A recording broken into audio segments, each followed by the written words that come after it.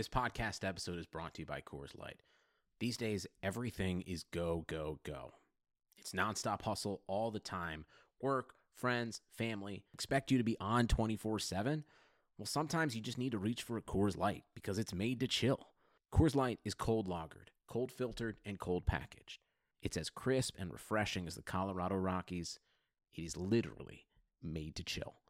Coors Light is the one I choose when I need to unwind. So when you want to hit reset, reach for the beer that's made to chill. Get Coors Light in the new look delivered straight to your door with Drizzly or Instacart. Celebrate responsibly. Coors Brewing Company, Golden, Colorado. Support for this podcast comes from U.S. Bank. When it's time for a new credit card, the best ones do way more than just buy stuff. And that's why U.S. Bank offers credit cards that make every day more rewarding. Earn cash back. Score points when you shop, dine out, travel, or binge watch. Or get a low intro APR. U.S. Bank credit cards were designed to fit your lifestyle. So make every day more rewarding and check out usbank.com/credit card. U.S. Bank credit cards are issued by U.S. Bank National Association ND. Some restrictions may apply. Member FDIC. So you own your own business. Got small ambitions for this business? Of course you don't. Got medium ambitions for this business? Of course you don't. Who has medium ambitions? You got big ambitions. If you're a growing business with big ambitions, you want to grow with Grainger. Grainger has the products, the services, and more importantly, the commitment you need. Total commitment. If you're a growing business, Grainger's got your back. Call clickgrainger.com or stop by. Grainger, for the ones who get it done. Hi there, hockey fans, and welcome to Puckcast with Statsman and AJ, RotoWire's hockey podcast show. I'm Paul Bruno, your Statsman, and you can follow me at Statsman22, and I'm joined as always by my co-host, AJ Scholes, who's a great follow at AJ24.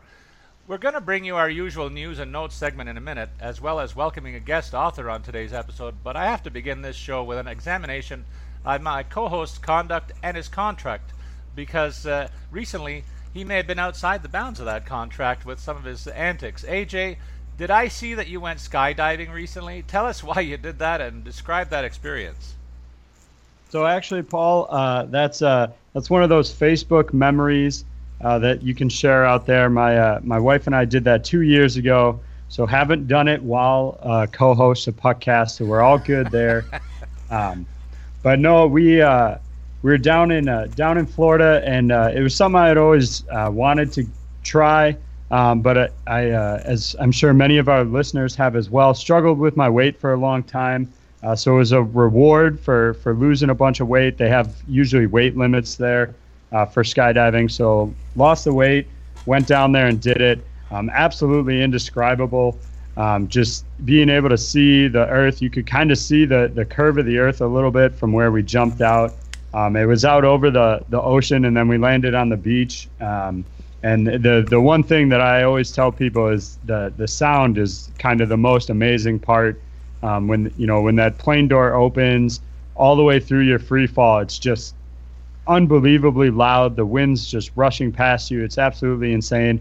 And then that chute opens and it's just silent. I mean, you're still 5,000 feet up. The sound doesn't really get up to you that well up there. So yeah, it just goes from completely loud, noisy, a lot going on, to just silence and kind of a slow glide back down to earth.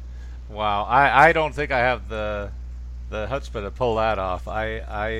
My hat's off to you, but you stayed clear of any contract issues, so I appreciate that, and so do our friends at RotoWire, because we don't want anything to happen to my trusty sidekick on this show. Yeah, no, we're in the clear on that one. I definitely recommend it, though, for anybody that's ever thought about it. It's an absolute adrenaline rush. Just seeing the video, I kind of get jazzed up again just watching the video of doing it. That's cool. So, but before we get on to the program, I did also want to remind our listeners that throughout the week, if you have questions about your lineups, fantasy hockey, or just hockey in general, you can always tweet us. Again, that's at Statsman22, at AJ Scholes24, and we'll try and answer your questions either during the week or on the Puckcast. Yeah, I want to also chime in and thank our listeners for their questions and comments. They're coming up with some interesting ones, usually trade situations in their relative leagues, and that's okay. We like to venture our opinions there as well. Well, as I mentioned off the top, though, we are happy, very happy today to make history on the show with our first guest joining us on the podcast, and that is hockey author Greg Oliver. We want to have a little fun with this, as we're only a few weeks away from Christmas and hopping for the hockey fanatics in our lives. And it's made easier by the number of new books that come out every year, and we're going to take a look at a few of them in the coming weeks. Today, as I said, my friend Greg Oliver is here with us. He's come up with a very interesting volume entitled Blue Lines, Goal Lines, and Bottom Lines. Greg, welcome to the program. Thanks for having me on the show, guys. Can you share your inspiration for this project and how you got going with it, Greg?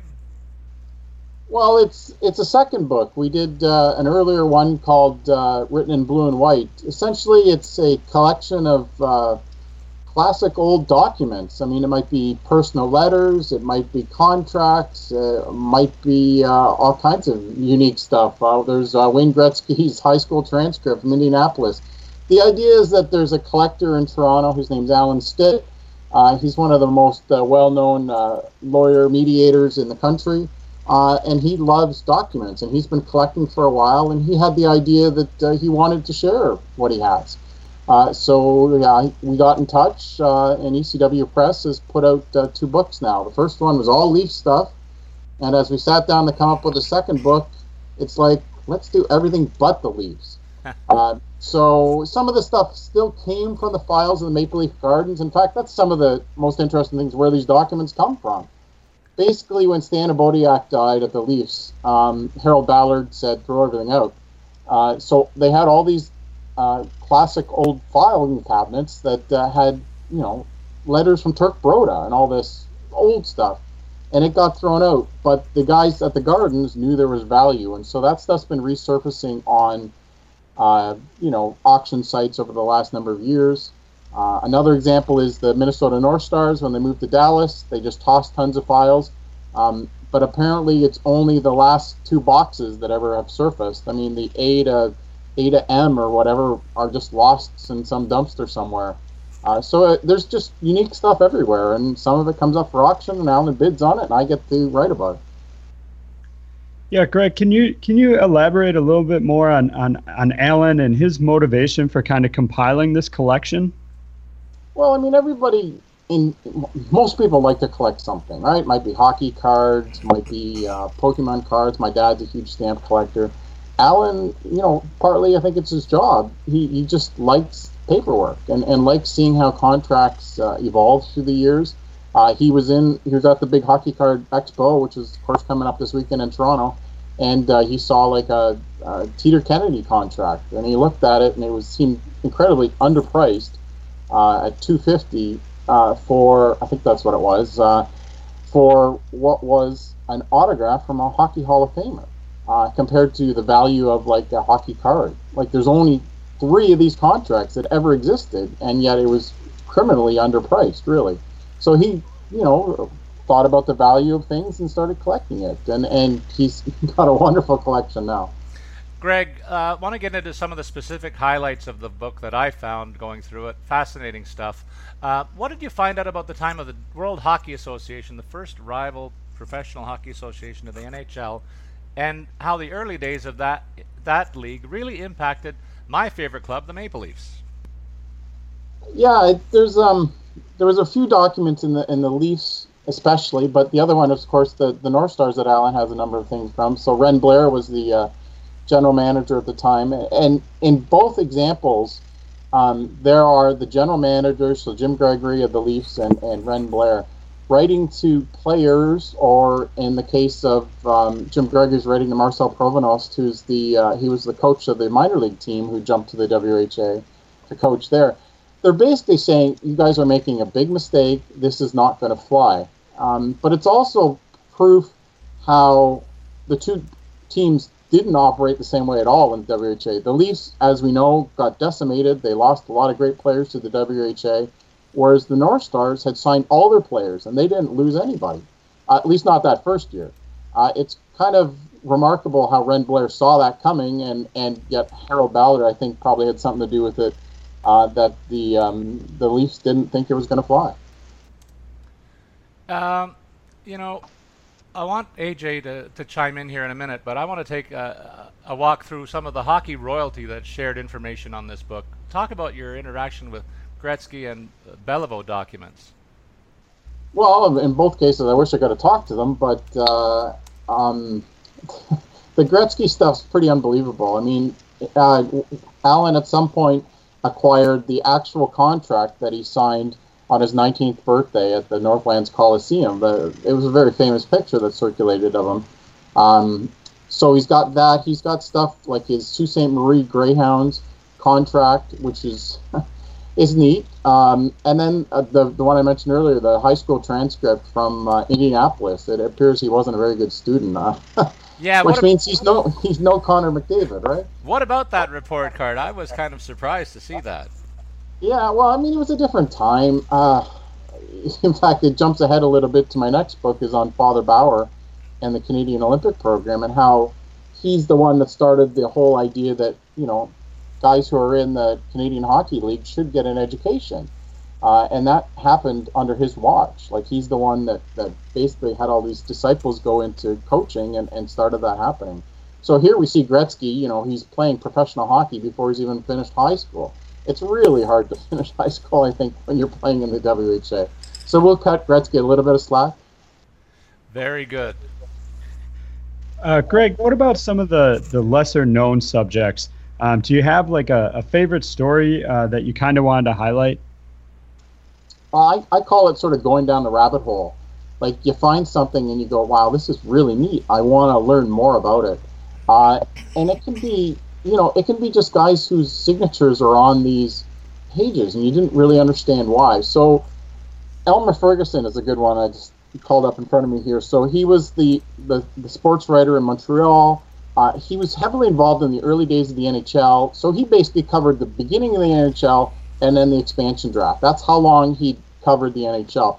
He's responsible a lot for the stats that got standardized, this and that. But he was writing to this dude that Alan has a copy of, and you're trying to figure out, okay, who's this guy? And so you learn that this guy Dion, Emile Dion, was this basically a commissioner of all these even smaller leagues, like below the AHL.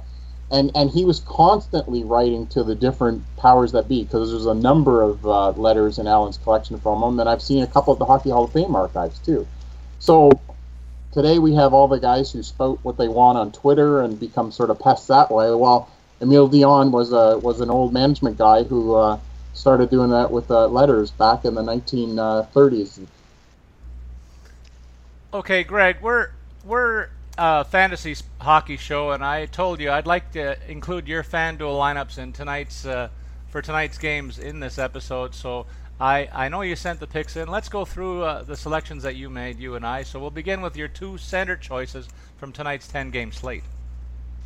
Yeah, it was a real challenge. I enjoyed it. Trying to figure out you want to maximize the use of your money for sure.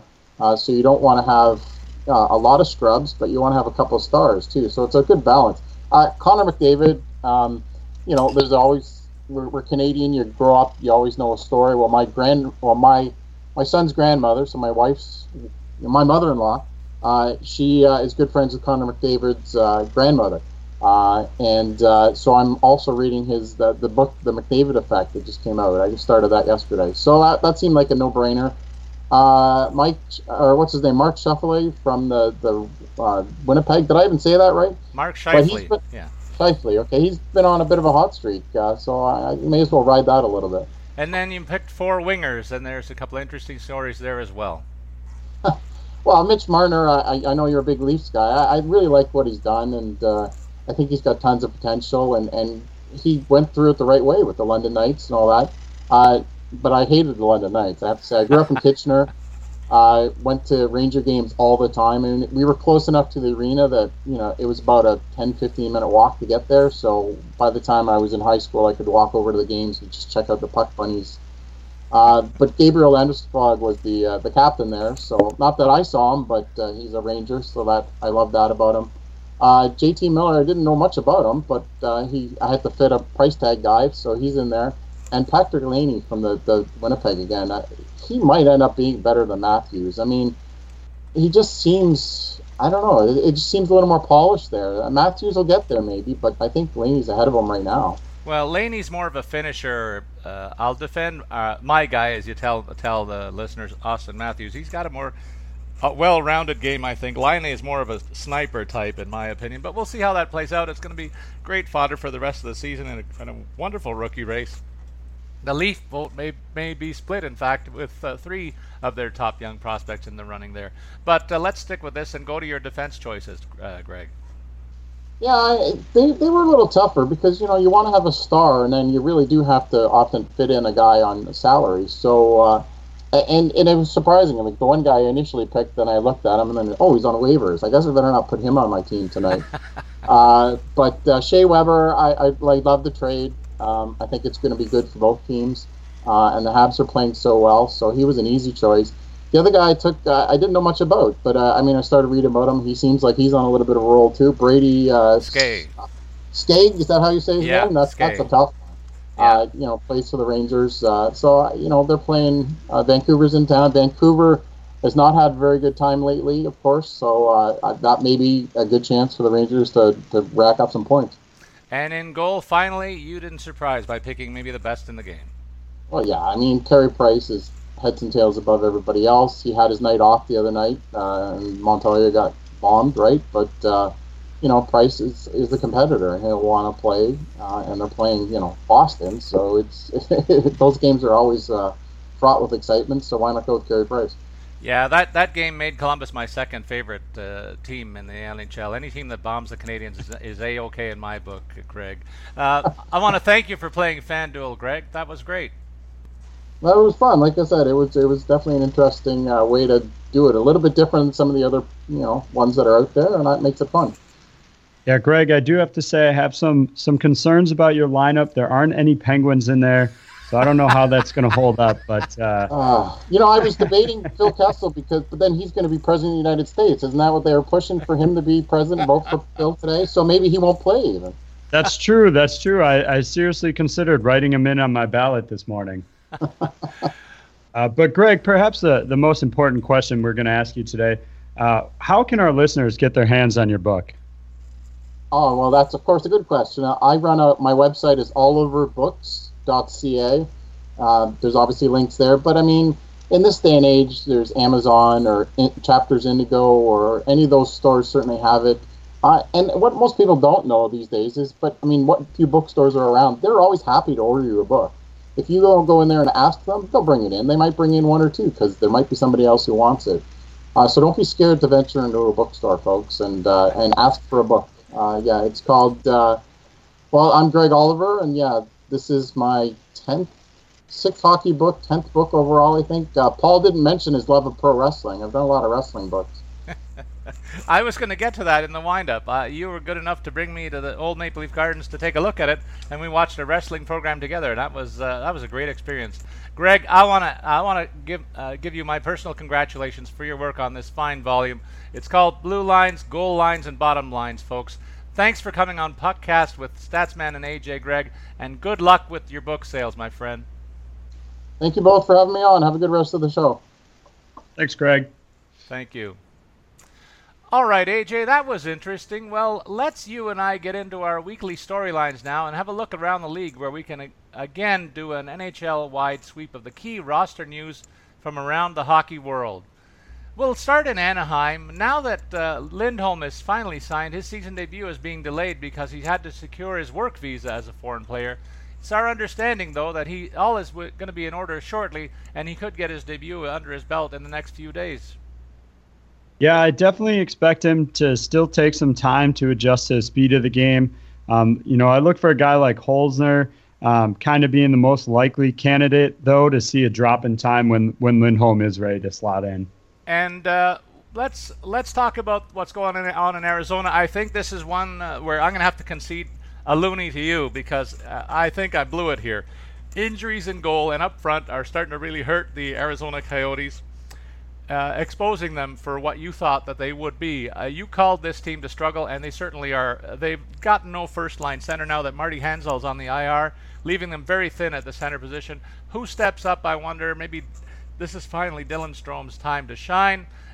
Injuries to Mark Stone and Tobias Ryder at defense and up front really hurt things as well. Yeah, I think the silver lining there for the Coyotes is that they're going to get a chance to look at both Strome and Dvorak at the same time, rather than just having one of them there, one in the minors.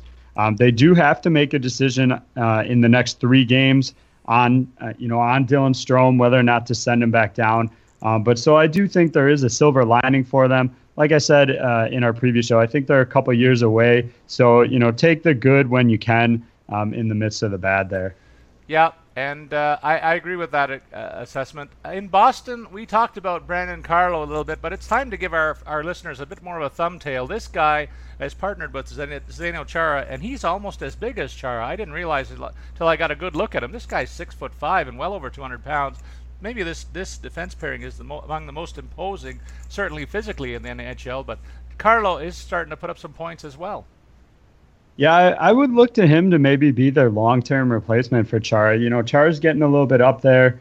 They may actually look to, maybe trade Chara at some point this season. I know that might be blasphemy there in Boston, but, he's getting up in there in age. His contract's a little heavy based on his point production. So, if Carlo can really succeed, they may look to ship out Chara. Wow, that's a great big call. Big contract, too, in the short term for Chara. But we saw a guy like Dion Phaneuf get moved last year, and we'll talk a little bit about that situation, too. But, it wouldn't shock me to see whether the Bruins try and get something for Chara if their season does go south. They've got a big game against Montreal, and that'll be one that I'll be watching later on today.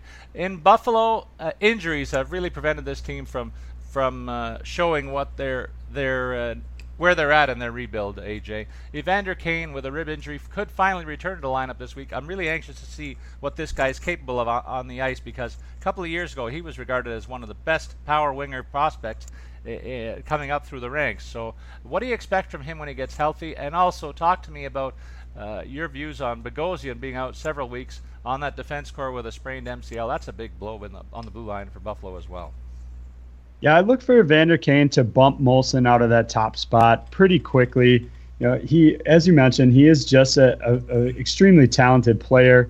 I would look for 30 to 40 points again this year, pretty consistent with where he's been at throughout his career. And then Bogosian's a huge hit. I mean, this team was already pretty much dependent on Rasmus Ristolainen as their top player top defensive player to begin with, kind of carrying that group. And Bogosian being out just makes them that much weaker. And in Calgary, another team that's not showing its true potential. That's because they're really not too good on the defensive side of the puck. And I'm surprised when you look at the core of this blue line, it's nowhere near the profile that it had through much of last season, where a lot of these guys were scoring a lot of points and they were generating a lot of offense. But the defensive structure of this team, particularly with that group, is really what's called into question. And it's reflected also on Brian Elliott's attempt to get settled in net there. He's continuing to struggle. This is another one that you called. Yeah, Elliott kind of faked me out there a little bit. He had that 3-game win streak going, so I thought maybe he had put some early season struggles behind him, but once again dropped another 3 in the row. 3.69 goals against average. I'm not sold on Brian Elliott as a goaltender. I think St. Louis made the right move and shipped him out. And then we go over to another team that's struggling on the blue line, and that is the Carolina Hurricanes, AJ. This is a team that's got a wealth of goaltending talent. They got 2 quality guys back there in Eddie Lack and Cam Ward, but they lost maybe for a long while Justin Falk, who's one of the secrets in the NHL. This guy is among the highest scoring defensemen around year to year, and he was off to another fine start in Carolina, but there's an undisclosed injury that's got him out of the lineup. We don't have too many details on this guy yet, even on our up-to-date RotoWire site. So I'm hopeful that it's not a long-term situation, because this guy his absence would certainly decimate a number of people who are in season-long hockey pools who picked him. Yeah, Coach Bill Peters wouldn't even pin it down to a specific section of the body. He called it upper or middle body. I mean, that could really be pretty much anything.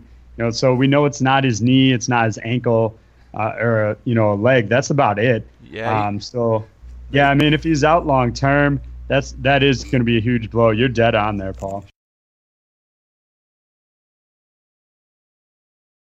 In Chicago, we got Marian Hossa off to a surprising start. Trevor Van Riemsdyk well with a groin injury, so we got some good news and some bad news with the Hawks.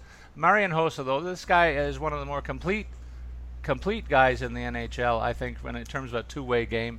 And I wonder if his hot start can translate into the full season. He's way ahead of the pace that looks like he's going to rebound from one of the darkest seasons of his career. I know you know a little bit about this guy because he did pass through your favorite club at one point. Yeah, he was there for a brief stretch and then left us to go to the rival and then ended up losing the Stanley Cup again. I guess he should have stuck with us a little bit longer. I'm not bitter about it at all, Paul. But to get back to his production, he has been fantastic to start off the year. I think he's motivated to win another cup. He has really found a good home in Chicago. They've done some great things together. And, he's trying to pick up a little bit of slack that I think they have from kind of their bottom six guys aren't producing the same that you're kind of used to seeing from the Blackhawks. So I think Marian Hossa is on the warpath to try and win another one. And in Colorado, one of the guys that I was expecting a big season from, I thought Nathan MacKinnon was headed for a breakout campaign here. He's off to a very slow start in Colorado, and that's going to hurt this franchise because they pin a lot of their hopes on him to be almost their signature player. They've moved him up to the first line left wing to try and spark him offensively, and that's not the only problem here. The guy that had carried the lion's share of the goaltending last couple of years, Semyon Varlamov, is struggling in the nets too. What do you see from both these players? Can they shake the cobwebs and turn things around, or is this the real deal in Colorado? I'm definitely concerned about MacKinnon, both for Colorado fans out there as well. For my season-long fantasy team, I picked him up as well. I'm in a little bit of a hole now, 1-2 in a head-to-head league. MacKinnon just hasn't done anything. I think he can right the ship eventually. I'm not sure how long it's going to take. I actually benched him this week. And then as far as Varlamov goes, they're going to go with Picard tonight, and I think that could be an indicator of a change coming, whether they're going to do a full switch or just go to more of a goalie split. I think we'll have to wait and see a little bit, but they're definitely going to pursue other options, it looks like, for now. And we'll look at Columbus. As I said, they jumped several notches in my books when they clobbered Montreal 10-0 last week, and I want to highlight their captain, Nick Foligno. All of a sudden, this guy has 12 points in 10 games and is really rolling offensively, making up for what was a subpar season last year. Looks like he's got his game in order. And I like this type of player because he can mix it up as well, pile up the penalty minutes, and in a lot of season-long formats, he qualifies as an enforcer, and that makes the scoring that he does extra valuable. So I like to highlight that aspect there. And then also their 19-year-old defenseman, Werenski, looks like he's ready to assume first-line minutes, and he's going to have to, AJ, because it looks like Seth Jones is out for several weeks with a fracture in his foot. So there's a lot going on in Columbus. This is a team that I thought a couple of years ago was really getting their act together with the wealth of the power forward types that they were accumulating, but it seems like that aspect of the game is almost passing the league by, and it's gone to a more fleet skating game, and I think that's what's hurt this club overall, if I can editorialize for a minute. But give me your thoughts on Foligno, Werenski, and Seth Jones' situation. Yeah, the Seth Jones injury is a huge blow, and it's always interesting to hear these guys talk after injuries, and probably one of the most hockey tough guy stories. They talked Seth Jones didn't want to take his skate off in between periods because he was worried it would swell up too much and he wouldn't be able to get it back on. So toughed it out there for the rest of the game. But yeah, it could be 3 to 4 weeks, it looks like. And he's really he's not replaceable on that squad. Jack Johnson will probably try and pick up a slack a little bit, and he's a capable defenseman, don't get me wrong. But Werenski and Johnson are not going to be even combined make up for what they're losing with Seth Jones sidelined.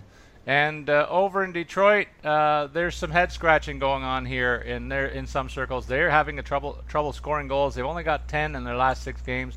And Thomas Vanek went down with a groin injury. This is one where I get to pat myself on the back once, AJ. I got this one right. To anyone who disagreed with my preseason assessment of him, see, this guy's an injury waiting to happen. He's not his best day. He's well past his best due date.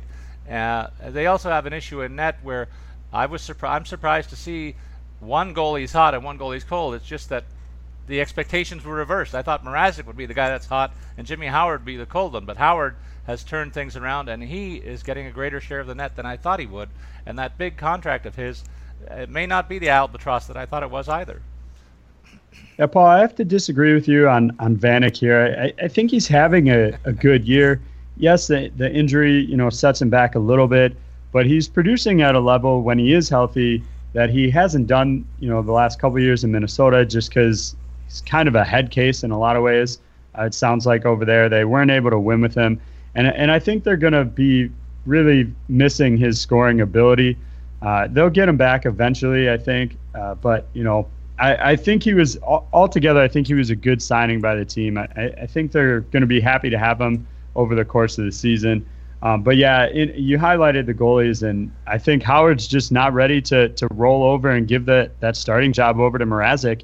And, I'm questioning Mrazek's kind of mental toughness, if he can handle having Howard kind of looming over his shoulder like that. It seems like it's bothering him a little bit. And if he lets it continue to, lead to him struggling, you're going to see Howard retake this starting job, I think. Well, I think we might need an arbitrator to go over that Vanek situation. I'm going to wait and see how the season plays out, but I don't expect him to be back for a while. And when he comes back, I think he's going to do a great job of floating around the ice like I expected him to do. That's all I'll say there. The Edmonton Oilers, this is a team that came through Toronto recently. I got a good look at them, and I see lots of skilled players, but they just seem to be missing some ingredient. Up front, I was surprised to see that Milan Lucic just seems to be floating around a little bit. I expected this guy to be a tiger in this lineup, and the fact that he hasn't really has opened the door for Pat Maroon to move up to first line left wing.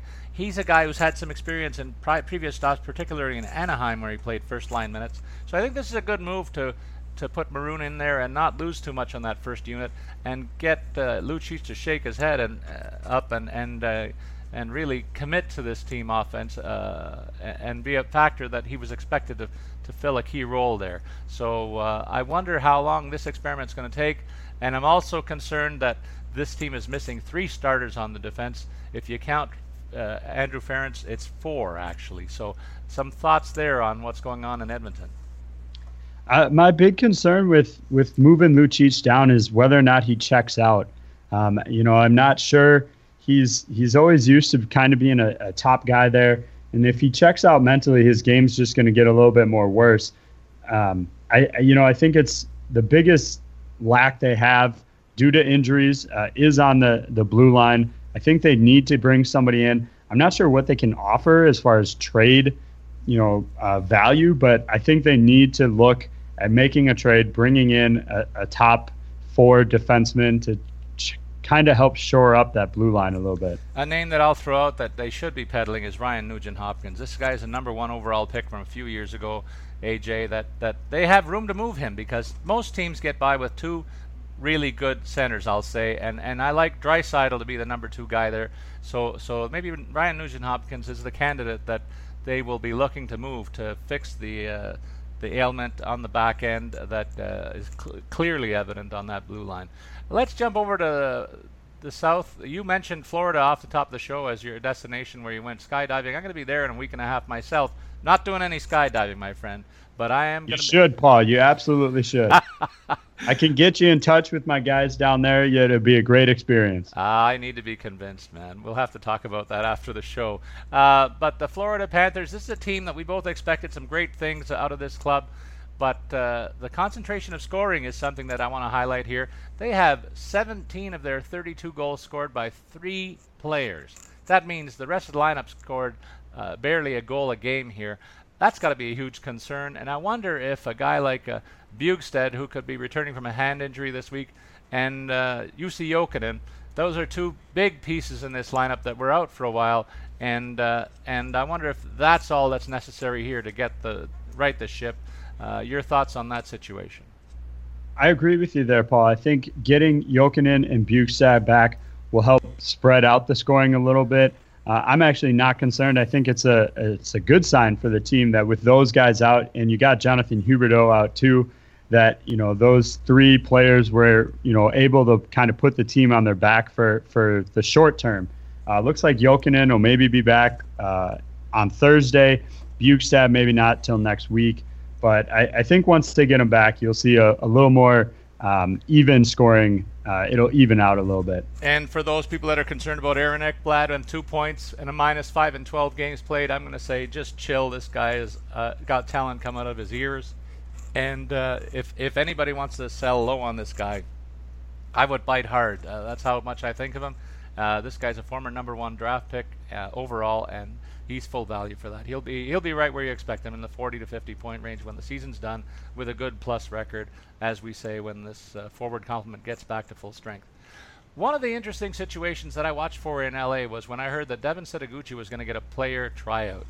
He failed in that opportunity in Toronto, but he didn't in Los Angeles. He has 4 points in 12 games, not a great total, but he's managed to find his way into the top 3 lines consistently. And this guy, he has a scoring profile in his background, a scoring pedigree, and there is some upside there that remains untapped. I expect him to be with this team all year long.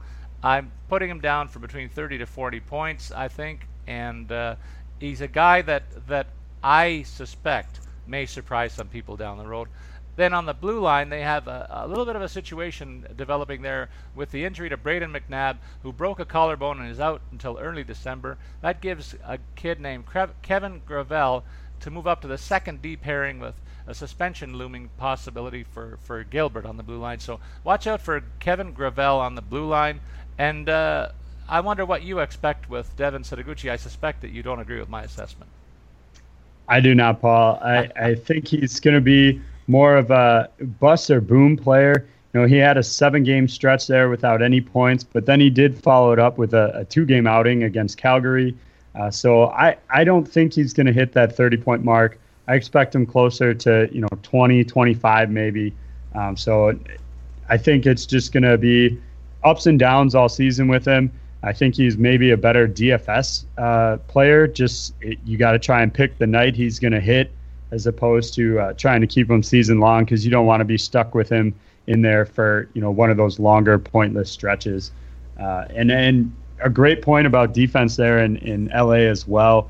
I think this team came in and their defensive core looked really solid, and suddenly their liability. I mean, Gilbert's got one more game to sit. McNabb, as you mentioned, out long term. And that's just going to, point even more attention towards the fact that they're completely missing a #1 goaltender as well, and have some struggles there, and until they can get their guy back. Yeah, to that point, Jeff Zatkov, I think, is coming off the injured reserve, and he'll share duties with Budaj for the next little while. They're going to miss Quick big time.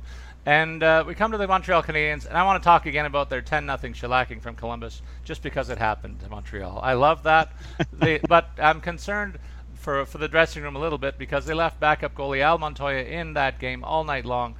I think their hands are tied there, because they don't want to send Carey Price into the nets in the middle of that debacle when they have another game the next day, and I think that's the bottom line there. Shea Weber has 10. He has a +15. He has 10 points already. Can he keep this up? Do you sell high on this guy, this stud on the blue line? That's the plus side in the Canadiens. I know we fielded some tweets about that one too. I'm not selling Shea Weber at all. I want him on my team. If somebody's trying to sell high, I'll shell out what I need to shell out to get him. I think he's been the better half of that trade through this point in the year, and it's making Montreal look like the big winners on that one. And I agree. Montoya's it's part of the backup job. His role is to be in there to give Carey Price the night off. And if he performs poorly, you got to leave him in and let him get shelled. It's unfortunate, but it's kind of what happens. It's the nature of the backup role. Exactly, well said.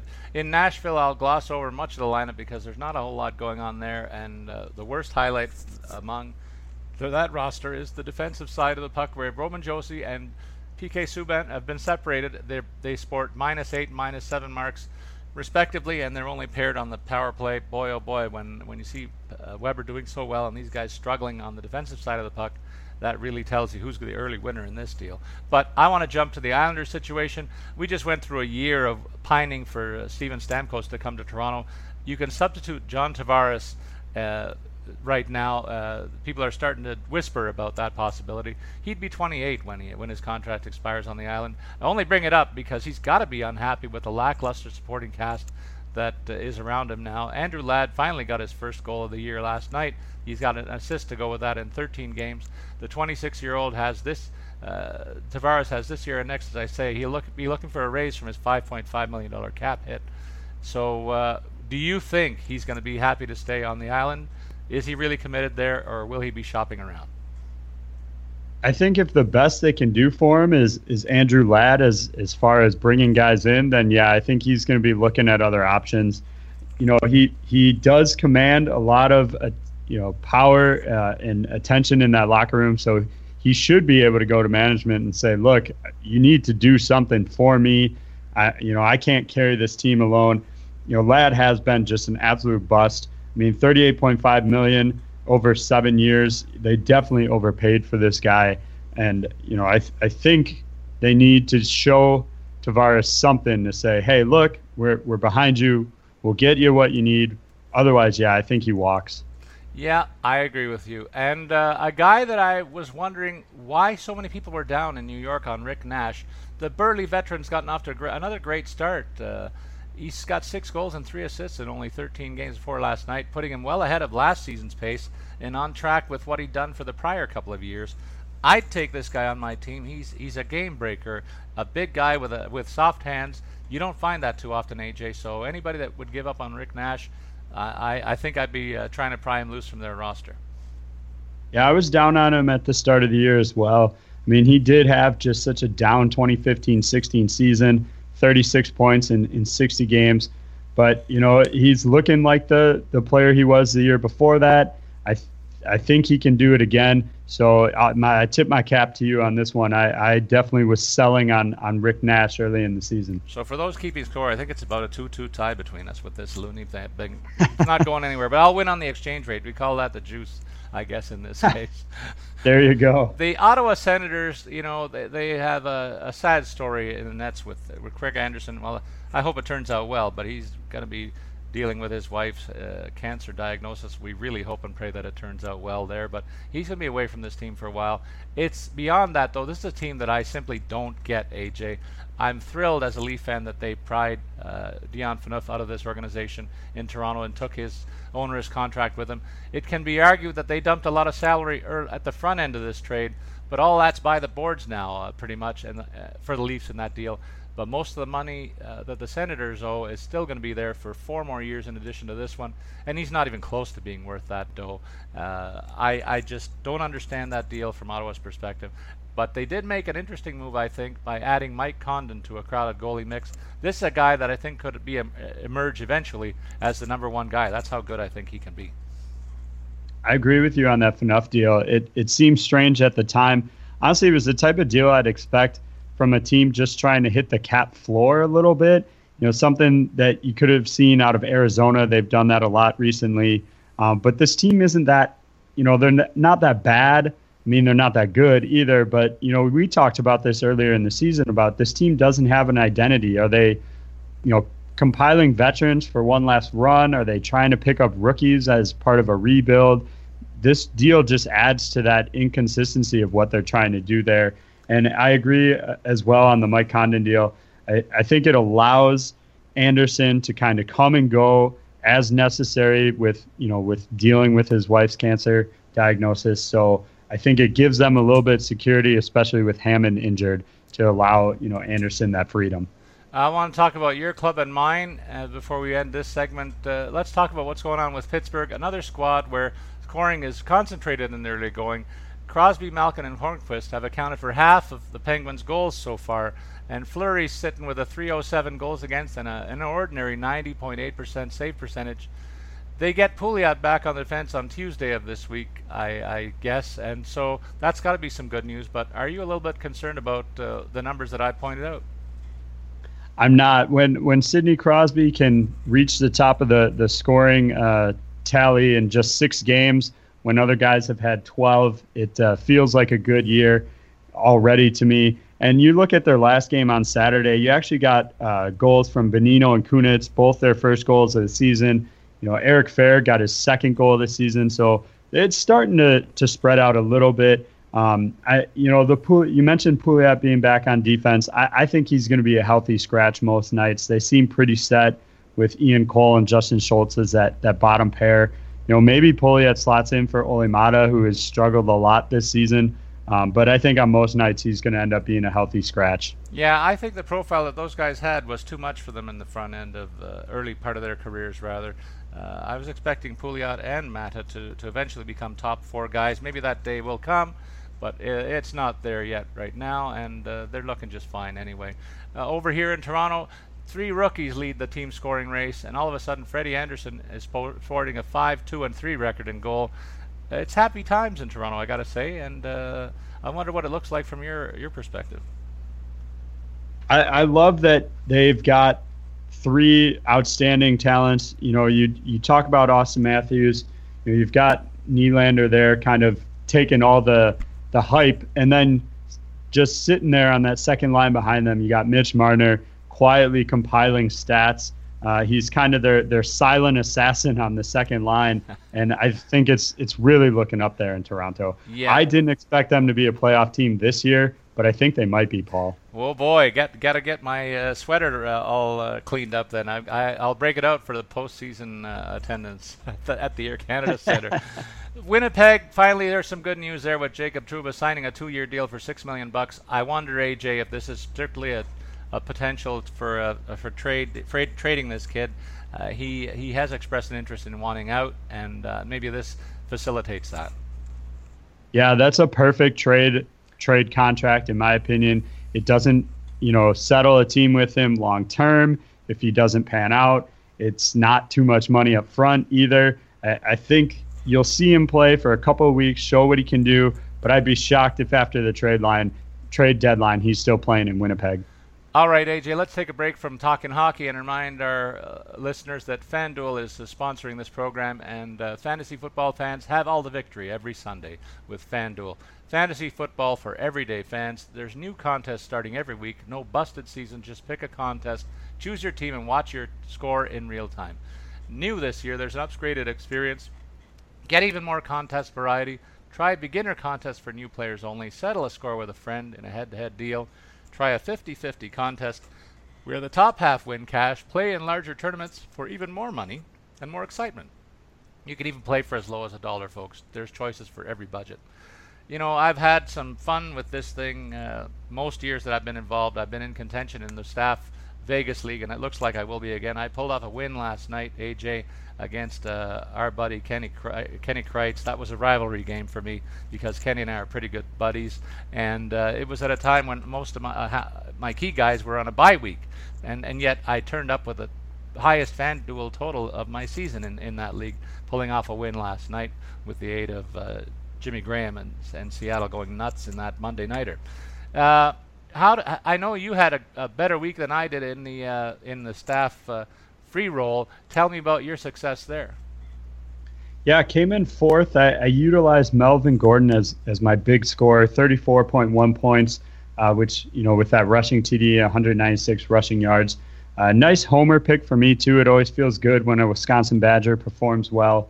And then I also cashed in on Rogers, Jason Witten, Odell Beckham. They all had solid outings, worked really well for me.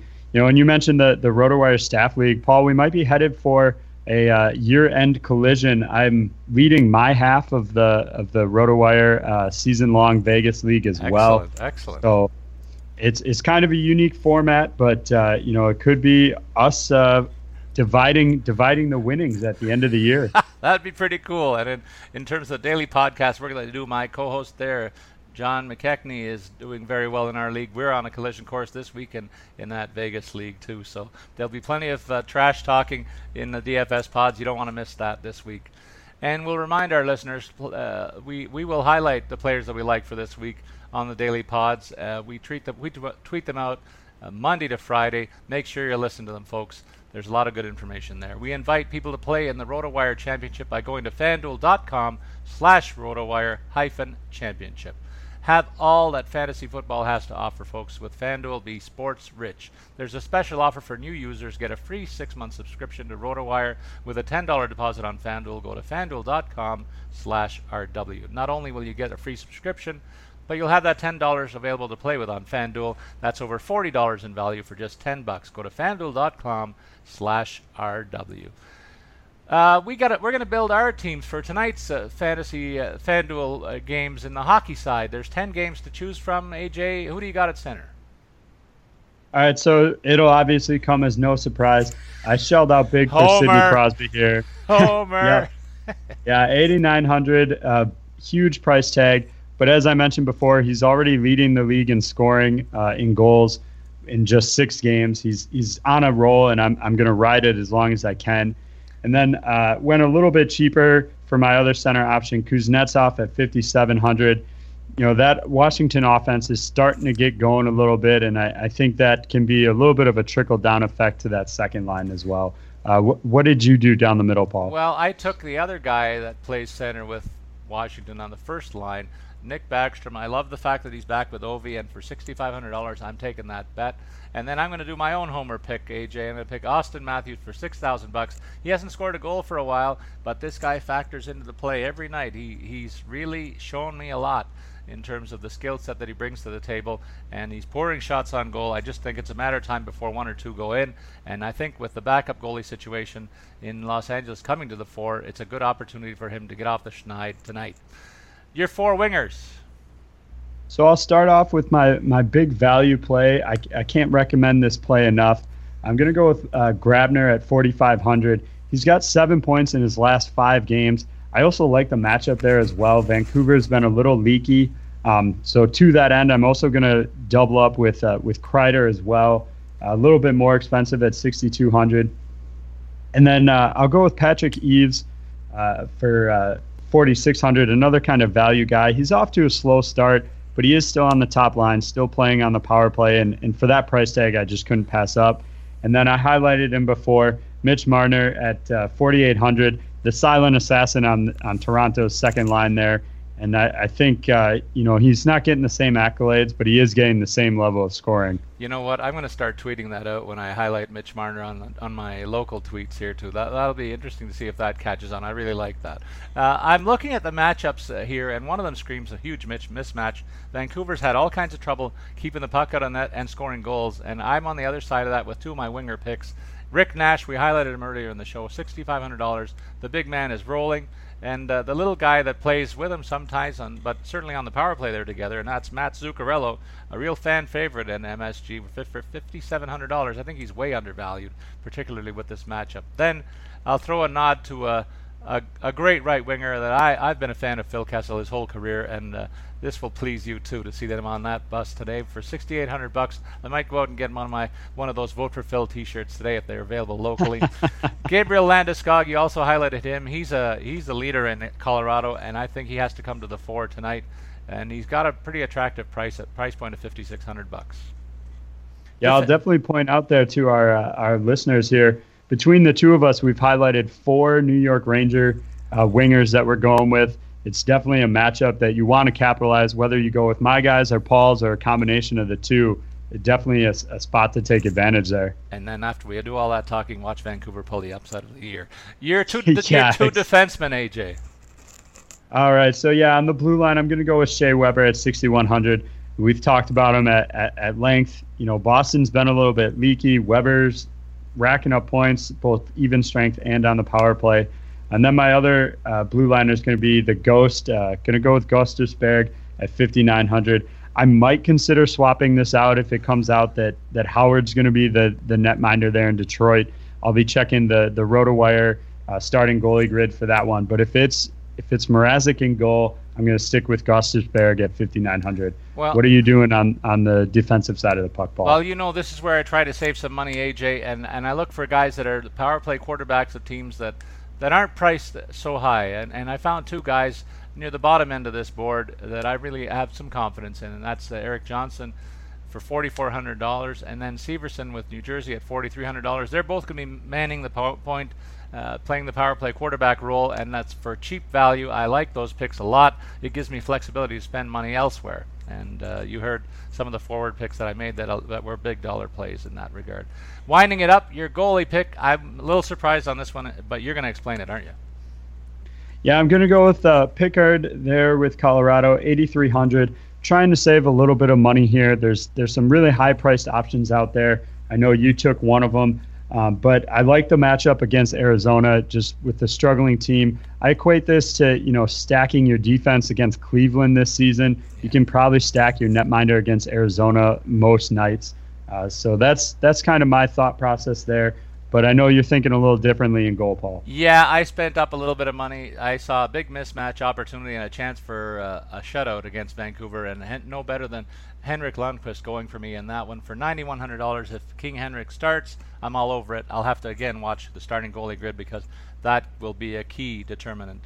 You don't want to miss on these picks, so you want to make sure that we get the goalies right, and our site will give that information to you. Well, we're about ready to wind up the show, but before we do that, we got to go to our signature pieces and the stud and the rant of the week. For my stud of the week, I'm going to pick a guy who has been largely underrated, I think, through much of his career, yet he's an NHL Ironman, AJ. He's playing almost 27 minutes a game again. That ranks him third in the entire league. He's going to be first by the end of the season, as he's been the last couple of seasons. Coming off a 51-point campaign, of course, I'm talking about Ryan Suter of the Minnesota Wild. He's got 10 points in 11 games with a +5 as well. This is a guy that got 51 points last week. I bet you if we took a poll of our listeners to name the 50-point defenseman in the league, this would be the guy that they'd miss. He's that much of a low-maintenance to no-maintenance kind of guy who's a coach's dream. Suter fills that mold as a player who doesn't make headlines for the wrong reasons. He's so dependable, AJ, and in taking all the defensive duties on special teams and on special teams on the power play, and yet doesn't really get his due. Well, we want to pay our respects because we noticed what an asset he is for the Wild, and he's on a career best pace to boot right now. Yeah, off the ice, Suter's been a tremendous promoter of hockey here in his hometown of Madison, Wisconsin. He helped bring back the USHL hockey with the Madison Capitals.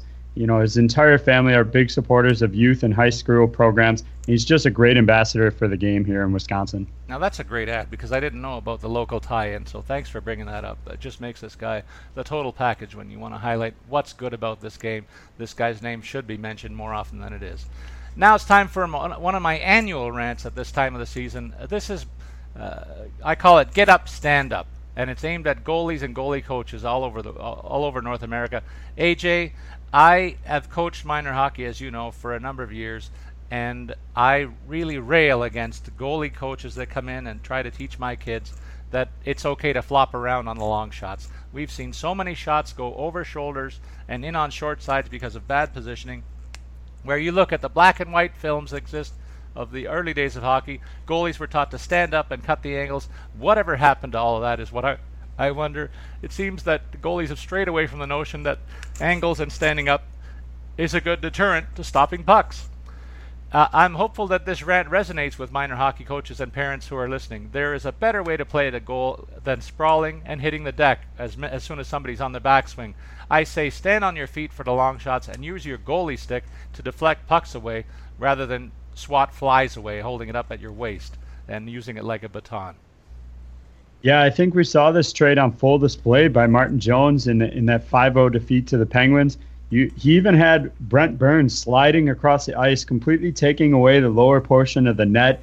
Yet for some reasons, Jones still dropped down and gave up the top of the net with just enough room for Kunitz to snipe one home. Positioning is key in all other aspects of the game, and suddenly we forget about it when it comes to goaltending, and it really doesn't make any sense. I think you're right on there, Paul. Well, and if you listen to this show at least a couple of times a year, I'm going to be talking about this because it's going to come up when we watch the highlights. It sickens me when I see a 6'4" goalie have one go over his shoulder. It just looks bad, and it's bad optics, and it kills a team's morale. They say, you know what, you're so big, just stand there and block the bloody shot. In any case, that's going to do it for this week's show. Remember to send your comments or questions on Twitter. Follow AJ at AJ Scholes24, and you can follow me, Paul Bruno, at Statsman22. We ask you to look out for Puckcast Hockey Pod every week so that you get all the latest news and our tips to stay ahead of the competition in your fantasy contest. So long, everybody.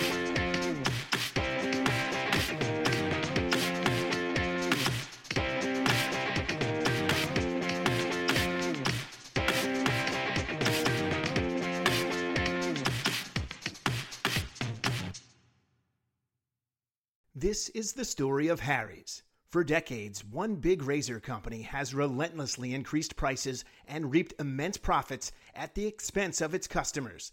Then one day, an ordinary guy got ripped off buying razors. He was so fed up that he and his best friend started a company to fix shaving. They called it Harry's. By taking less profit and selling online, Harry's can offer quality blades for less. You can even get Harry's 5-blade razor and shave gel for free when you sign up. Just cover shipping. Click or go to harrys.com and enter code RAZOR at checkout. That's RAZOR, R-A-Z-O-R.